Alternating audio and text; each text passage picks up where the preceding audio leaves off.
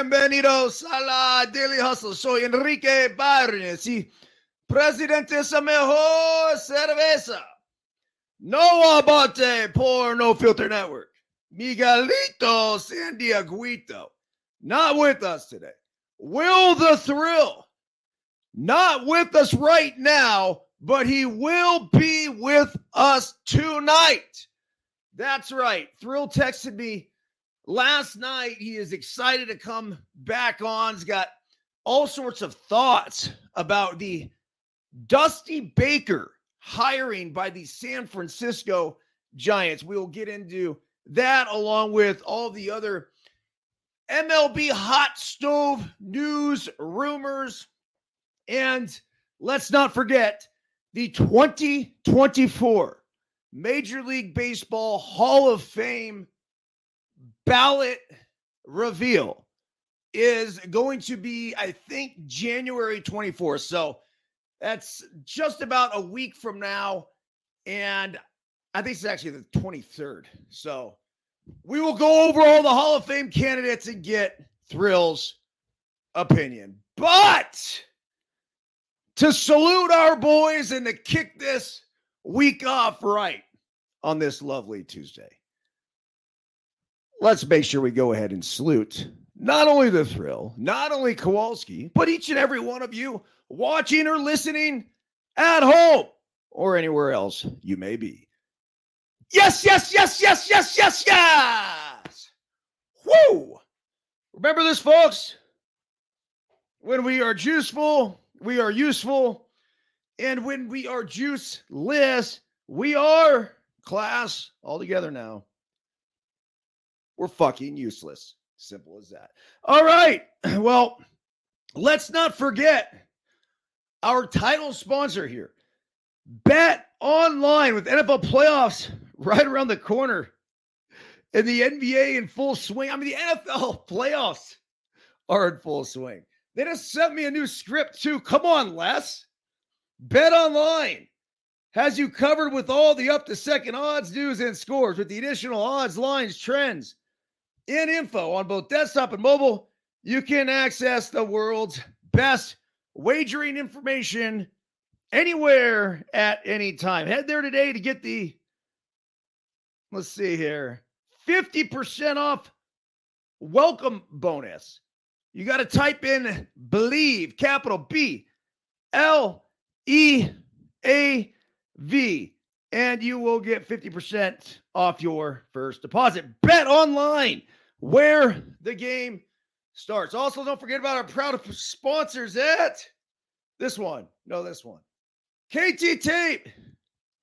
If you're watching this on No Filter Network, you're watching on Fubo, Caffeine TV, wherever, you'll see the QR code in my upper left-hand corner, your upper right-hand corner. Hit the QR code and get yourself taped up. The science behind this is pretty simple. You put the tape on, it lifts the skin, it promotes blood flow to the area, it reduces inflammation, and ultimately alleviates pain. KT Tape, deflaming muscles since its creation. And lastly here,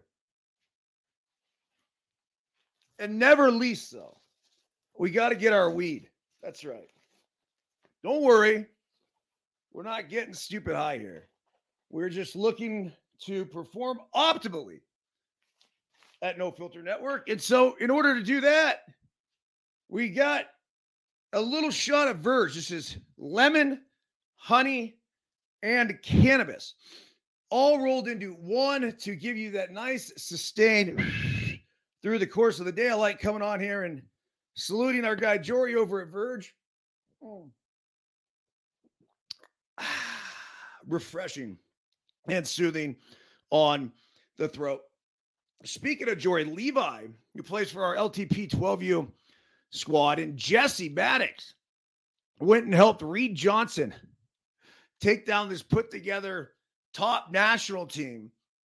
That was pretty cool. So good on Reed Johnson and the boys, RJ, BA Baseball, Coach Will, and the LTP kids had a huge factor in that. I followed the championship game in which Jesse struck out 10. Levi struck out another 6 for the chipper. Okay, today's daily hustle, which was written and sent out this morning, not that long ago.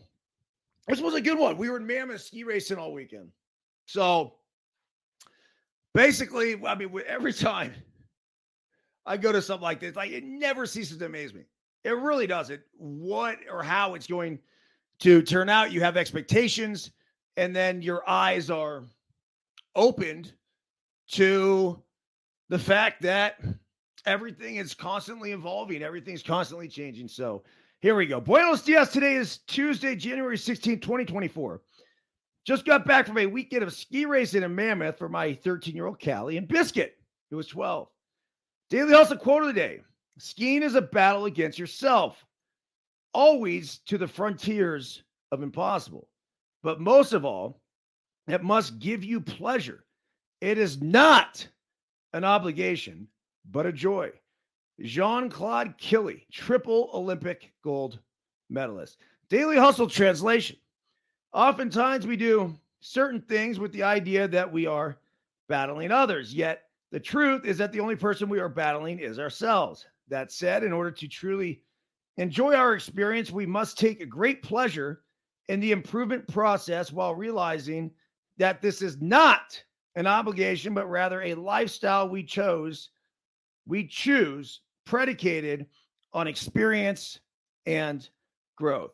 When Callie was younger, she was a fantastic ski racer, but over the last few seasons, her interest in racing has waned, and she basically has been stuck in the middle of the pack.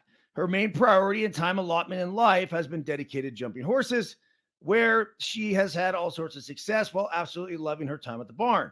Add in the fact that her older sister and younger brother have been crushing it on the slopes with consistent top 10 finishes and multiple race wins under their belt. And I was actually highly doubtful that Callie was even going to race this year. Well, apparently I was wrong. Over the course of the past few months, she has completely committed herself to being the best skier she can be by opening her mind to changing technique and then putting in the arduous work to make it happen. She also realized it wasn't worth comparing herself to her siblings for the simple reason we all walk our own paths in our own way and at our own time. As a matter of fact, she's somewhat even leaned on her sister and brother for advice, and the results in her first race of the season this past weekend were astonishing.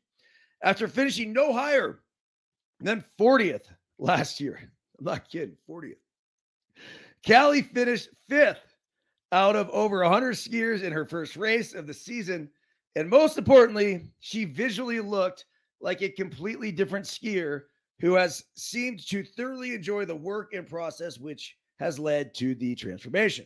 Look, I honestly don't care if she or any of our kids decided to move on from ski racing. This shit's expensive and stressful as fuck for a parent. That's it.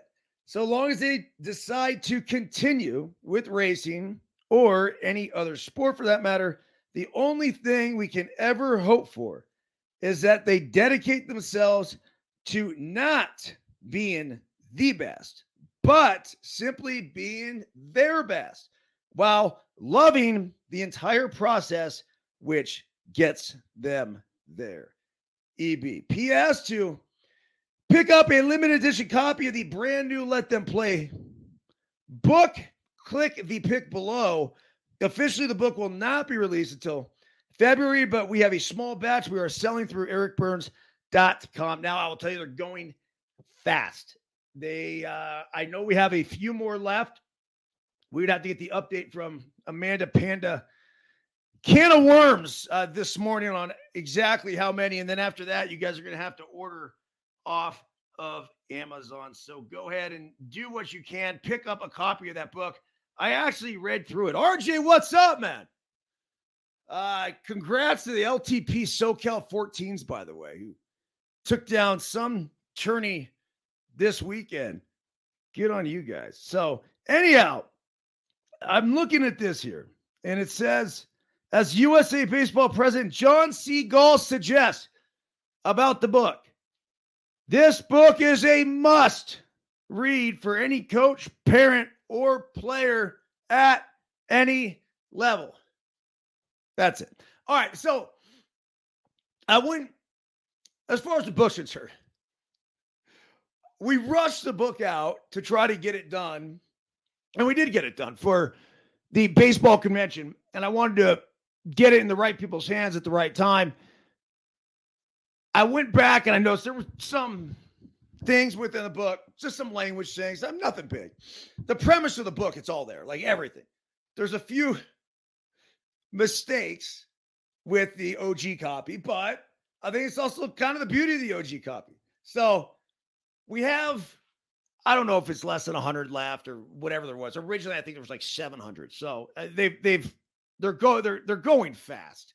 But then understand we will have essentially the same copy that will be available on Amazon and through all, I think, Barnes & Noble as well. So be on the lookout for that. When it comes to the ski racing for this past weekend, could not have been more proud of the kids. They were up against it in so many ways, including the weather elements. It was snowing with gusts up to 50 miles per hour on the first day. And that was the day, actually, that Callie got fifth and Biscuit won the Hard Charger Award. He started 77th. Think about this. So when you're starting 70 plus, or just even the back of the pack like this, and it's snowing, the snow is accumulating on the ground, right? And it's going to slow you down. And they're going to cause ruts, and it's going to make it really, really difficult. So he went from 77th to 11th after his first run. And then in his second run, he won it. The whole fucking thing. The number one ski racer. And he's skiing a year up. He's a first-year U14, so he's skiing against 12 and 13-year-olds. But he's skiing 1,000 per he's skiing a year up. And that's why he gets the low start, where the second years who have accumulated points from last season, they have these points, so they're getting much better starts. Well, for him to go out there, make the flip, and then the second run, take that thing down and have the best time, his overall place got all the way up to 8th. And so that's what got him the Hard Charger Award. They do it from where you start to where you end up finishing up. But yeah, it's tough for those first years. It really is. To see, they have to start towards the very back of the pack and then fight their way into it. So that was on, I think, Friday. And then Saturday was a more difficult day. I guess that was Saturday. Yeah, because it went Saturday, Sunday, Monday. So that was Saturday when it was snowing. And then Sunday, they both had good first runs. And then basically, actually, Biscuit on both of his runs slipped out, was able to salvage a 20th out of it, which he went down twice, like 2 different times. One time in his first run, one time in his second run, and then popped back up. One time he had to hike around the thing. Callie ended up straddling a gate, so she was out on the second day. And then the third day was awesome. Biscuit, I think, ended up 6th. He was 6th after the first run, which is incredible too, considering he started about 50th, and then ended up finishing 6th. And then Callie was, I think, 12th yesterday. So just dramatic improvement, though. And that's the only thing is that we can hope for, right? As parents, as coaches, as anybody, is that someone who is willing to put in the work to get better. And then once they put in that work, you really, really hope that they see results. And she's made a commitment to be on the mountain, to, not only compete with, I say her brother and sister, but it's kind of the whole point of the Daily Hustle is that it's not about that. It's about, look, go be your best. And if your best isn't what their best is, who cares? You're not competing against other skiers. If there's anybody you're competing with, it's the Mountain. And I wouldn't recommend competing with the Mountain either. The Mountain's a bad motherfucker and has been there a lot longer and will be there longer than us. The quote that I used this morning on the board is, skiing is like a dance and the Mountain always leads. So just a nice little reminder. All right, let's get into the top news stories for today. This is hot off the press. Breaking news. The University of Arizona has hired Brent Brennan, the San Jose State football coach, to lead the Wildcats after Jedd Fisch bolts for Washington. Arizona has hired San Jose State's Brent Brennan to serve as head football coach, according to 247 Sports. Brennan steps into a role to replace Jedd Fisch, who left to take over at Washington after Kalen DeBoer departed for Alabama following Nick Saban's retirement. Brennan's deal with Arizona is for 5 years. Brennan, 50, was hired as the San Jose State coach in 2017 following a stint as a wide receivers coach at Oregon State.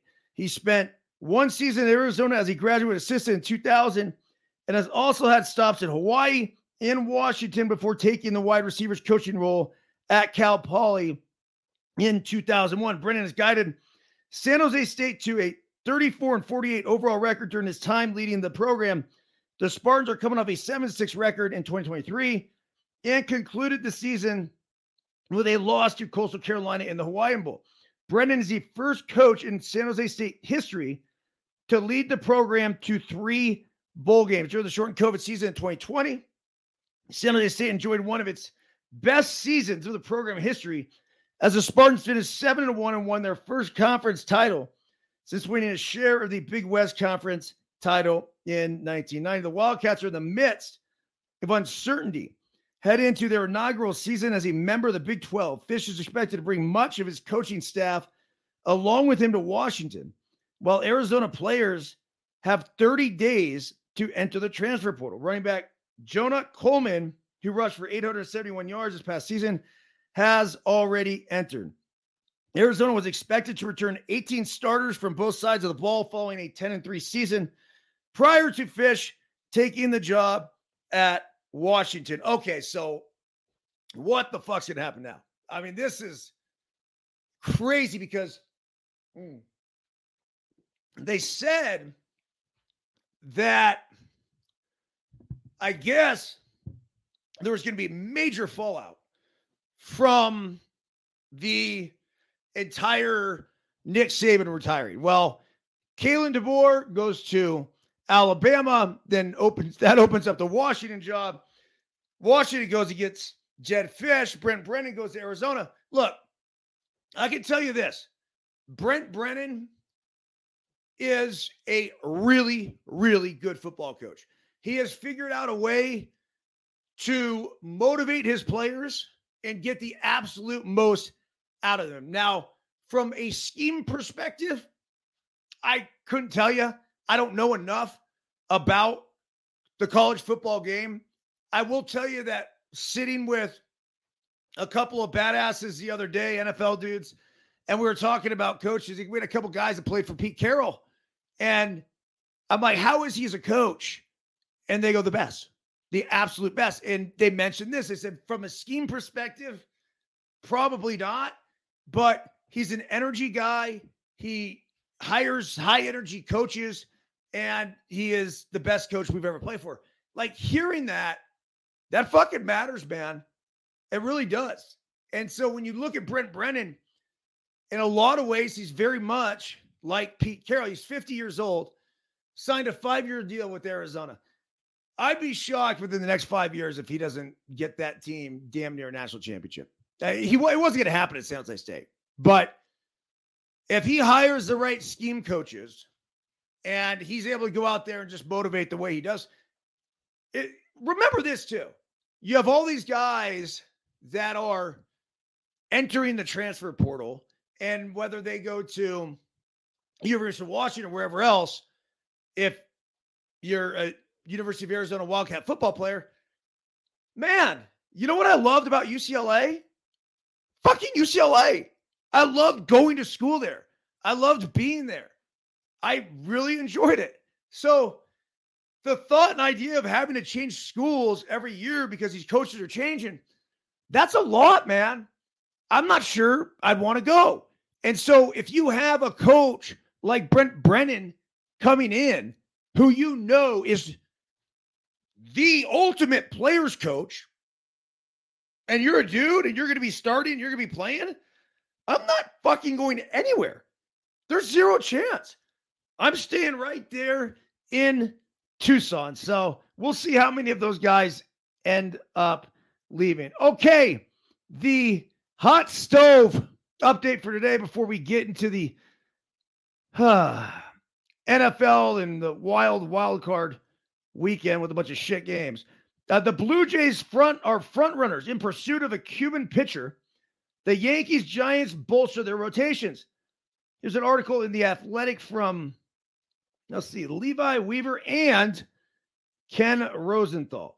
Hope you're all finding ways to stay warm. Maybe some hot stove updates will help. The pitching market is moving. The Jays are in pursuit of a Cuban free agent. The Cubs made another move. And we look at Billy Wagner's Hall of Fame case. I'm Levi Weaver in here with Ken Rosenthal. Welcome to the Wide. Okay, I like how he introduces this. As we head in the second half of January, we're seeing starting pitching come off the free agent board. Here are two notable ones from the past few days. Marcus Stroman signed a 2-year deal with the Yankees for $37 million. Stroman, formerly of the Blue Jays, Mets, and Cubs, turns 33 in May. And his numbers last year, 10-9 with a 3.95 ERA with 7.8 strikeouts and 3.4 walks per 9 innings. Were basically in line with his career numbers, which is easy to forget given his extremely strong first half, 2.28 ERA on June 20th. So definite regression in the second half of the season. Signing a starter was a necessity for the Yankees, but as Ken notes here, they still need rotation help. For more, Brandon Cootie talks to Stroman's high school coach on why the pitcher will thrive in the pressure of the run. Yeah, Stroman's, he'll eat it up. He's always been the guy that loves the flair and the dramatic and everything. Like, he's all over it. All right, the next big signing, Jordan Hicks is headed to San Francisco. 4 years, $44 million. Hicks was a reliever with the Cardinals and Blue Jays. Aside from an 8-game stint as a starter in 2022, he wasn't particularly great in that role, but that's apparently how he will be used with the Giants. I love this. I do. I mean, the guy, he's a singular baller that throws 100 miles per hour. He doesn't have a ton of swing and miss, which is interesting. Now, he added the sweeper. I believe I talked about this on Friday's Daily Hustle, or maybe it was Thursday. Who knows? No, I think it was Friday. Anyhow, when you throw that hard, if you could pound the zone, force them to put the ball in play. Force them to hit your heat. The sweeper, you're throwing damn near 100 miles per hour.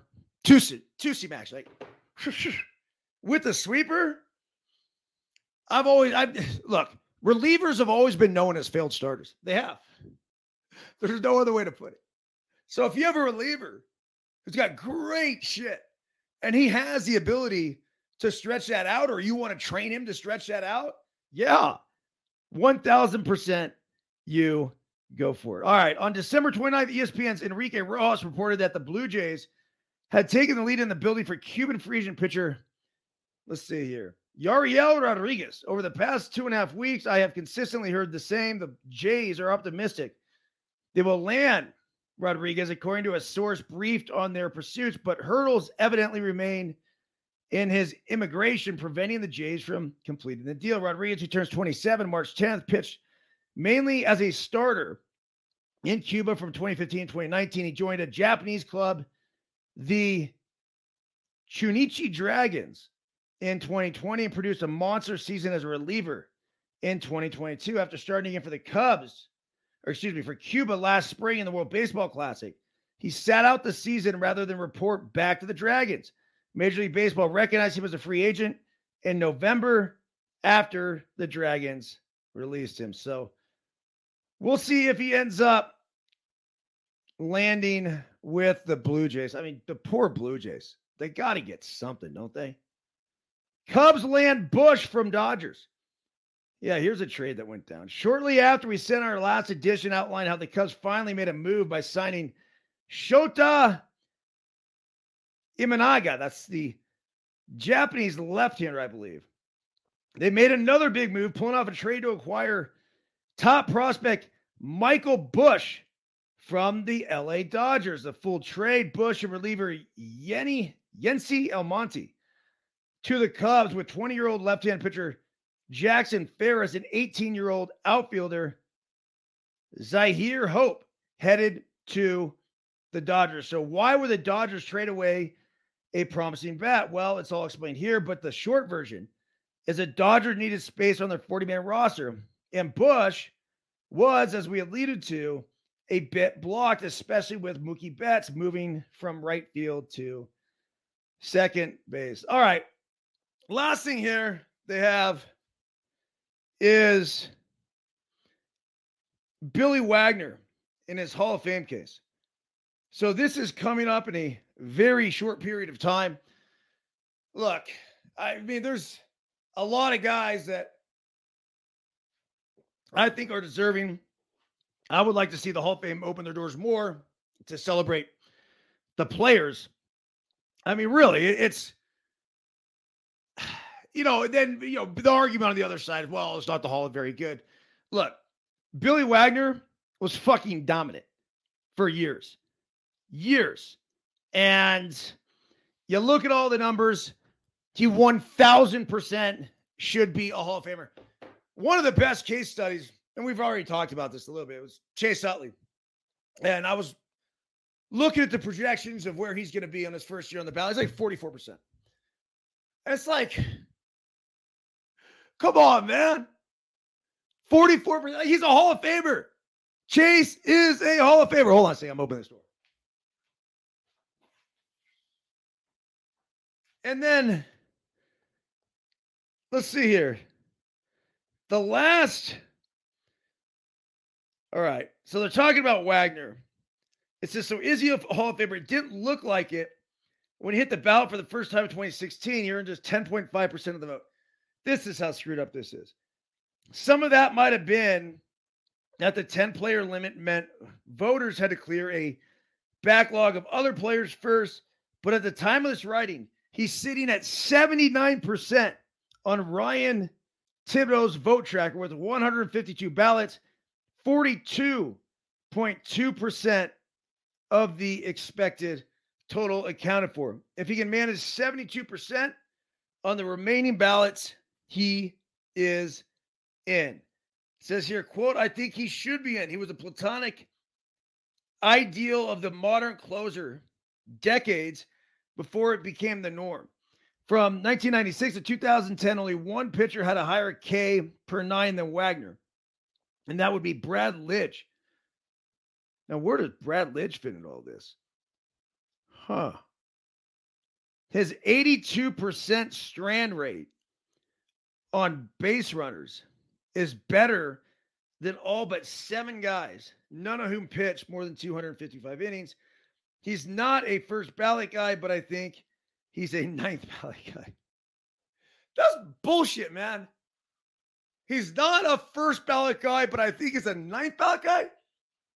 Once again, either you're a Hall of Famer or you are not a Hall of Famer. Dusty Baker, by the way, back with the Giants as a special assistant. He is returning to the San Francisco Giants for a 3rd stint with the team, this time as a special assistant in the front office, according to multiple reports. An announcement is expected this week. Baker is still beloved in the Bay Area, and this could be his final baseball stop in what almost certainly will be a Hall of Fame career. Back with the Giants, he will serve as a special assistant to President of Baseball Operations Farhan Zaidi and CEO Larry Baer. Baker managed the Giants from 93 to 2002 before coming back to work as an advisor to Bear during a break from managing in 2018 and 2019.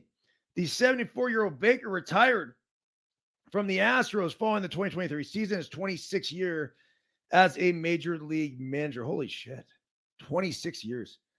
He said then that he still has more to offer to a team and then hoped to take on an advisory role. Baker finally won a long-awaited World Series title as a manager with Houston in 2022. He owns a 2,183 wins, 1,862 career managerial record with the Giants, Cubs, Reds, Nationals, and Astros. This is a slam dunk Hall of Famer, right? I'd have looked at his numbers, whatever, as a player. I mean, as a manager, it's just not even questioned. He left the Giants on difficult terms following their World Series loss to the Angels in 2002 and took over as skipper of the Cubs. Still, this new job seems to be a natural fit. Baker repaired his relationships in San Francisco over time. The Giants offered him flexibility to watch son Darren's college games at the University of California, Berkeley. What? No, Darren's out of there, buddy. He's playing pro ball now. He was at Berkeley when I was there a few years back calling those games. Owns a home in Granite Bay outside of Sacramento where he tends to his garden and grows grapes for his own wine. Well, fucking of course he does. He's Dusty Baker. That's what Dusty Baker does. Okay, let's hammer these the wild card weekend. I mean, shit show, 6 games. None of them great. Horrific weekend of betting for the DGs. That's our gambling group. Seriously, not a joke. The DGs, the degenerate gamblers. So we were off on everything. And I just think, look, we had way too high expectations of the Cowboys. Way too high expectations of the Eagles. If those guys didn't show their true colors down the stretch, we thought they were going to hit the playoffs and miraculously turn things around. Fucking shame on us. Shame on us. Should have never, ever, ever, ever, ever put our faith into the Cowboys or the Eagles. Came on here when the Eagles were 10-1.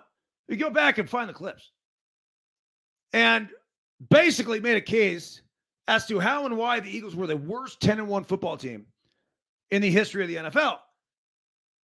The 49ers then proceeded to go in there and kick the living shit out of them. And they never recovered. The problem was that not only did we know that they were one of the worst 10-1 teams ever assembled, but after they got beat down by the Niners, the Eagles do it. All the metrics said that team at that point should have been like 6-5. I'm not kidding. Yet they found ways to win games. They give Nick Sirianni credit, Jalen Hurts credit. There's an art to winning a football game. And they had perfected that art. And they were winning a bunch of football games that, quite frankly, they just shouldn't have been winning. Well, sure enough, it all caught up. All right, here's the 32 takeaways. This is from Nate Davis of USA Today. Try to rip through these as fast as possible. If the NFL script, this is number 1, is going to serve up 5 pretty terrible games, and thank you to the Detroit Lions and Los Angeles Rams for averting the sweep. That's right. That was the one good game. It's going to be a compulsory to retire the, quote, super wild card weekend, despite the league's affinity for it. 1A here. The average margin of victory in this 6-pack of games, and this includes the 1-point victory from the Lions over the Rams, 17.3. Blah. 1B. All the home teams won except the Dallas Cowboys, who hadn't lost in their building all season. This was what I was counting on. And the Cowboys showed flashes of brilliance. But to go out there and get your fucking teeth kicked in the way they did, it's an embarrassment. There's no other way to put it. It really was. So does that mean heads roll? I don't know. Look, I think Jerry Jones is typically a pretty loyal guy and he believes in the squad. Changes need to be made, though. Because even if they had won that game, they weren't getting past San Francisco. It wasn't happening. Now, the Packers, they ain't getting past San Francisco either. But it's a good football team. I think they're a better football team than we all believe. All right, number 2, Monday night's death soars from Philadelphia Eagles in their 32-9 loss to Tampa Bay Buccaneers might have been the exclamation point we really didn't want. Number 3. And what a terrible way for the Eagles center Jason Kelce to end his career. If the 6-time All-Pro opts for retirement after suffering 6 defeats in his final 7 appearances. I agree with that, man. I mean, if you're Jason Kelce, aren't you thinking, damn, one more?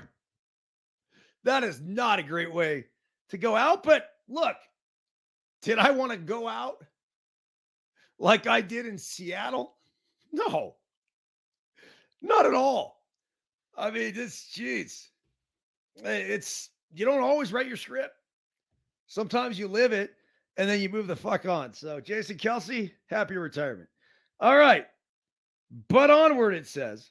After a weather delay and a massive upset, the divisional round matchups were finally set on Monday. And while the top seeded San Francisco 49ers and Baltimore Ravens will open in the neighborhood of double-digit favorites over the Green Bay Packers and the Houston Texans, respectively, Sunday's games, the Bucs at the Lions and Kansas City Chiefs at the Buffalo Bills project to be enticing pairings. Yeah, those ought to be really good. The Bucs at the Lions. I like the Lions in that one. I don't know what the line is. I did see the early line of the Bills game was 3. I got to imagine the Lions and Bucs has got to be a similar number. Maybe Lions a little bit more. Maybe 4.5, 5. There are only 5 active quarterbacks in the league who have started and won a Super Bowl. The Cleveland Browns, Joe Flacco was one, but he was on the wrong end of a 45-14 blowout. I didn't see coming either. I mean, you knew that Houston was going to keep that game tight. The Browns were favored on the road, but for the Browns defense to give up the ass like that, I just never thought it was possible. That defensive unit has been great all season, but CJ Stroud absolutely dismantled them. Number 6, Flacco did go down throwing 3 touchdown passes. 1 for his team and 2 for the Texans. 6A, it was the Browns' worst playoff loss since 1970 AFL-NFL merger. I mean, you're waiting for the Browns and the Lions, the other team that, I mean, these are storied franchises that haven't done shit. Both teams have never won a Super Bowl. So I don't think this year's necessarily going to be their year, but to make a run deep into the postseason would be great for both franchises and fan bases, but the Browns just did not pull it off. All right, 7A, it says, however, Sunday's visit to Orchard Park to see the Bills will be Mahomes' first playoff roadie as KC aims to eliminate Buffalo for the 3rd time in 4 years. Yeah, fuck off. He's great at home. And I don't doubt Mahomes. He's one of the best athletes and best quarterbacks, quite frankly, we've ever seen. So if he goes into Orchard Park and takes down Josh Allen and the Bills, good on him. Sometimes you just got to tip your cap. Number 8, of the 7 other remaining slingers, Philly's Jalen Hurts also ousted Monday night. Only the Lions' Jared Goff has Super Bowl Sunday experience. The Bills' Josh Allen and 49ers' Brock Purdy have both reached the conference title round, though very briefly in the latter's case. That's when Purdy got knocked out last year in Philadelphia. Number 9, Bucs QB Baker Mayfield now has as many postseason wins as the Cowboys' Dak Prescott. 2. Number 10, nice little piece of history for Goff. The first quarterback to win a playoff game against a team for whom he previously appeared in the postseason. He turned the trick 3 years after famously being traded for Stafford. I don't think enough was made of that. And for whatever reason, they kept going to Stafford and asking Stafford about going back to Detroit. And Stafford was very businesslike and whatever. Well, what about Goff? Here was a guy that the Rams traded away. He let him do a Super Bowl. They then traded him away. Stafford goes in there. And he went to fucking Super Bowl. Are you kidding me? For Goff, that was the ultimate redemption. If that's not a slap in the face, like, I don't know what is the fact that we just don't think you're capable of getting the job done. Well, that was huge redemption for Goff to be able to go toe-to-toe with Matthew Stafford and then come out on top.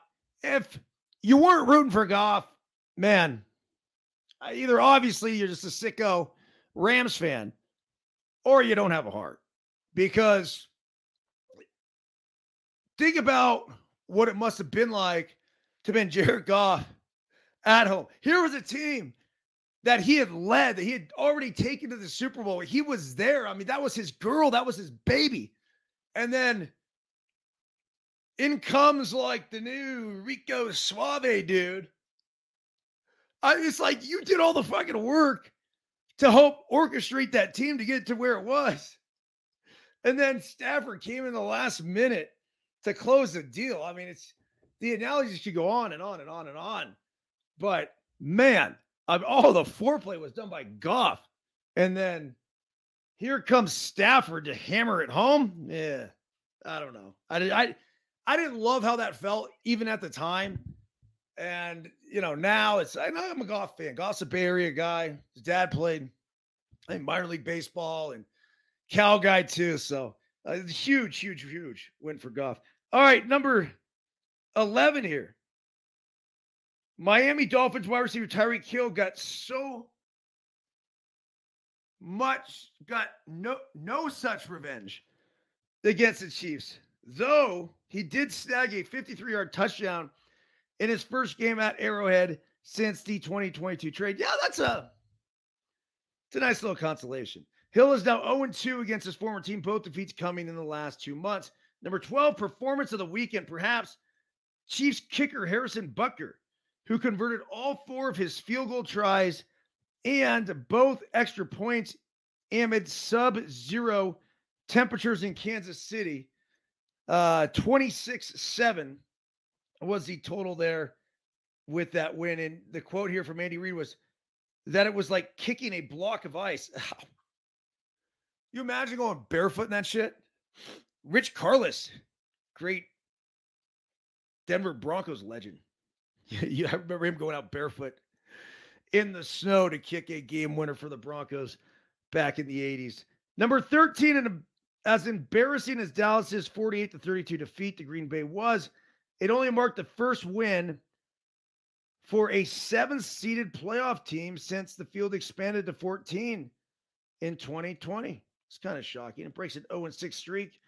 13B says including their Super Bowl 45 win over the Pittsburgh Steelers, the Packers are now 6-0 at AT&T Stadium, where Dallas has won 16 in a row, had won 16 in a row before Sunday. That's crazy. I mean, that's 2 crazy stats. The 16 in a row, the fact they won 16 in a row, and the biggest game of the year against a meh team, at least a perceived meh team, the Green Bay Packers. They've been playing better. But you're the Dallas Cowboys. You got to win that fucking game. All right, 15. Absent from the NFC Championship game since the 1995 playoffs. Actually, no, hold on. I skipped 14. The 48 points the Cowboys surrendered were 10 more than their previous playoff wars. 15 is absent from the NFC Championship game since 1995 English here. 1995 playoffs. Dallas becomes the first team to win at least 12 games in 3 consecutive regular seasons to not advance that far at least once during such a stretch of relative success. 15A. Now 1-3 in the postseason with the Cowboys. Rampant speculation as to whether Mike McCarthy will coach a 5th playoff game for America's team, given all the quality replacement options available to owner Jerry Jones. Eagles coach Nick Sirianni could be subject to similar scrutiny despite reaching the playoffs in all 3 of his seasons and not a year removed from coming up just short of Super Bowl 57. But no question, Philadelphia grossly underachieved given its talent. I don't know. Did they? I think they grossly overachieved. 16A.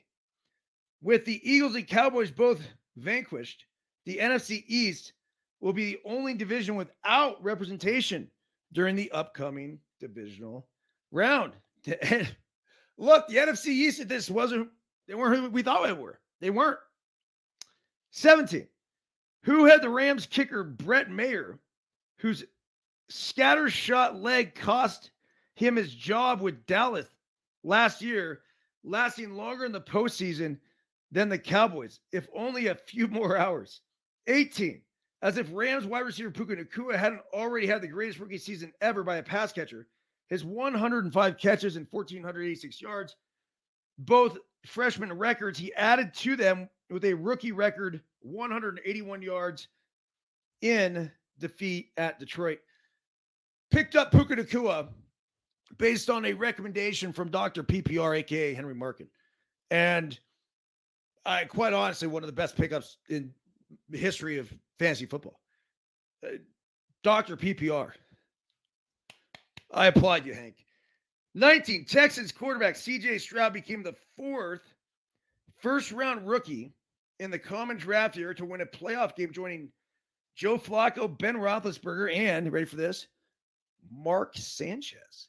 19A, Stroud, the number 2 overall selection in last April's draft, also became the earliest quarterback picked to win in postseason as a rookie. 19B, just to put a bow on it, the trail he's blazing at 22 years old, 102 days. At the same time, at 22 years and 102 days old at the time of Houston's win on Saturday, Stroud was 90 days younger than Michael Vick when he notched his first postseason triumph 21 years ago. The long-standing record for greenest QB1 with a playoff victory. Vick, the number 1 pick in the 2001 draft, achieved it in his second NFL campaign. Now, can Stroud do something as number 20 even more remarkable? Houston, one of 4 NFL franchises to never reach the Super Bowl, is the only one that's never appeared in a conference championship game, though the old Oilers did. Next weekend's game in Baltimore will be the 12th playoff appearance in Texas's history and 9th on a Saturday. 22 here, that was 21. Stroud's stats in his victorious postseason debut: 272 yards, 3 touchdowns, and a 157 passer rating, 22-8. I mean, this guy's got 32 fucking things, and he's going like half these numbers have A's and B's. Packers QB Jordan Love, his stats in his victorious postseason debut: 274 yards, 3 TDs, and a 157 passer rating as well. The Lions have never played on Super Sunday. They and the Browns are the only clubs since the Super Bowl's inception following the 1966 season to never reach it throughout the entire duration. But on Sunday night, the Lions ended the league's longest playoff drought at 32 years by squeezing past the Rams. Now head coach Dan Campbell and company are just 1 win from qualifying for what would only be Detroit's second appearance in the NFC title round. So the Browns, I mentioned it, I know they would never won a Super Bowl, but the Browns and the Lions have never even reached a Super Bowl. The Lions also ended a 9-game postseason losing streak, the longest in NFL history. Don't look now, but the Steelers have dropped 5 playoff games in a row. That's 24A. Here's 24B. Detroit has 2 postseason wins over the past 66 years. Truly amazing. 25. The Lions win means the Dolphins now own the longest drought. There you go, Giuseppe Pepe Manuele. Since their most recent playoff win, which occurred more than 23 years ago. Jeez. The Dolphins? Really? I thought they had a chance in Kansas City. Shame on me. Oddsmakers thought they had a chance too. On the line was like 4.5, 5. 26, run the ball. The Eagles 42 rushing yards in Monday's defeat at Tampa represented the team's lowest total of the 2023 season. 27, Monday was the 4th time the Buffalo Bills and Pittsburgh Steelers met in the playoffs. A winner in each of 3 previous matchups eventually advanced to the Super Bowl. How about that? Now it was the Steelers. Even though they have yet to oppose each other in the AFC Championship game. So congratulations, Bills. That could be worth laying some action on. The Steelers are now 1-11 without outside linebacker TJ Watt. Since he entered the league in 2017, he missed Monday's loss with a knee injury, 29. Monday was Mike Tomlin's first game as the NFL's longest tenured head coach. But amid an NBC report that will weigh his options, he wanted nothing to do with questions regarding his future. The man who's coached the Steelers since 2007 is under contract for 1 more year following Pittsburgh's loss. I love the fact, and there's franchises that do this. The Pittsburgh Steelers are obviously one. You had Chuck Noll, you had Bill Cowher, and you've had Mike Tomlin. And I don't think I missed anybody. There's something to be said for the longevity of the guy at the helm. I think it is a great representation of ownership and commitment and just awesome. All right. Speaking of tenure, Bill Belichick and the Atlanta Falcons made a little news on Monday night. 30. If Tomlin is not in the Steel City next season, Baltimore's John Harbaugh would become the dean of NFL head coaches. 31, while his brother Jim might well be among the newbies once again. 32, this is the final one here. Oh, sorry for being a little long-winded. It's a good article, though. There is still one Kelsey left in this postseason, Chiefs tight end Travis. So, the biggest questions moving forward, will anyone in Bills Mafia surrender their suite to Taylor Swift next weekend? And what might she be wearing? You won't even have to subscribe to Peacock to find out. I don't think there's any chance. Now, I know Bills Mafia, and this is what they will do because they took Giuseppe Pepe Manuele in. Mr. Busey and the Busey brothers have a suite in Buffalo. Boys, we got to get Taylor in the suite. You get Taylor in the suite, I'm canceling my trip to Mexico. I'm going on a pickleball vacay next weekend. But Joe Sr., Joe Jr., Johnny, you guys get Taylor in the suite. I'm all in. I'm flying to Buffalo. Those suites are hard to get. A lot of them just not even an option. I got to imagine, though, and this is where I think she'll get it. Kansas City ownership will have a suite. So even if it's just Taylor and a friend or Taylor and the Kelsey family, they can bring in whoever the fuck they want. And I've also got to believe that that's pretty much where she's been going with all. Because you see her entrances, her exits, and under the tunnel. But it's just so great for Kansas City in general to have her around and being a part of it. And for those who say it's a distraction, just shut up. Look, Travis is a professional. Obviously, Taylor Swift is beyond a professional. It's good for the sport.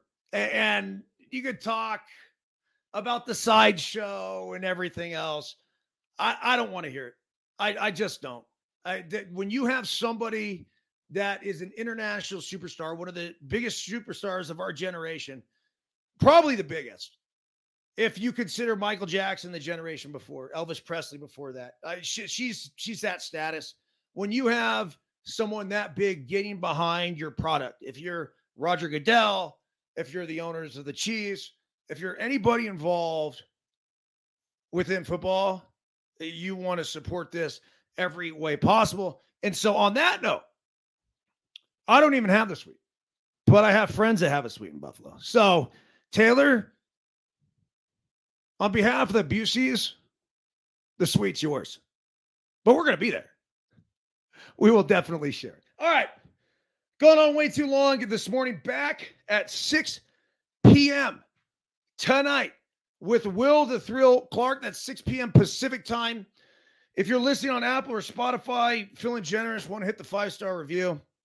I don't know if this is a 5-star show. I think it's a 5-star podcast. But if you write the review, if you hit the 5 stars, that'd be fucking awesome. And then come join us tonight. RJ, have a fantastic day, buddy. -4 out there in Boise. Good shit, man. And lastly, I do not leave you guys without a little James Allen. We are a life optimization podcast, first and foremost. Effect on thoughts and circumstance. A man's mind may be likened to a garden, which may be intelligently cultivated or allowed to run wild. But whether cultivated or neglected, it must and will bring forth. If no useful seeds are put into it, then an abundance of useless weed seeds will fall therein and will continue to produce their kind. Bottom line, feed the mind and plant the great seeds today. That's it. See ya!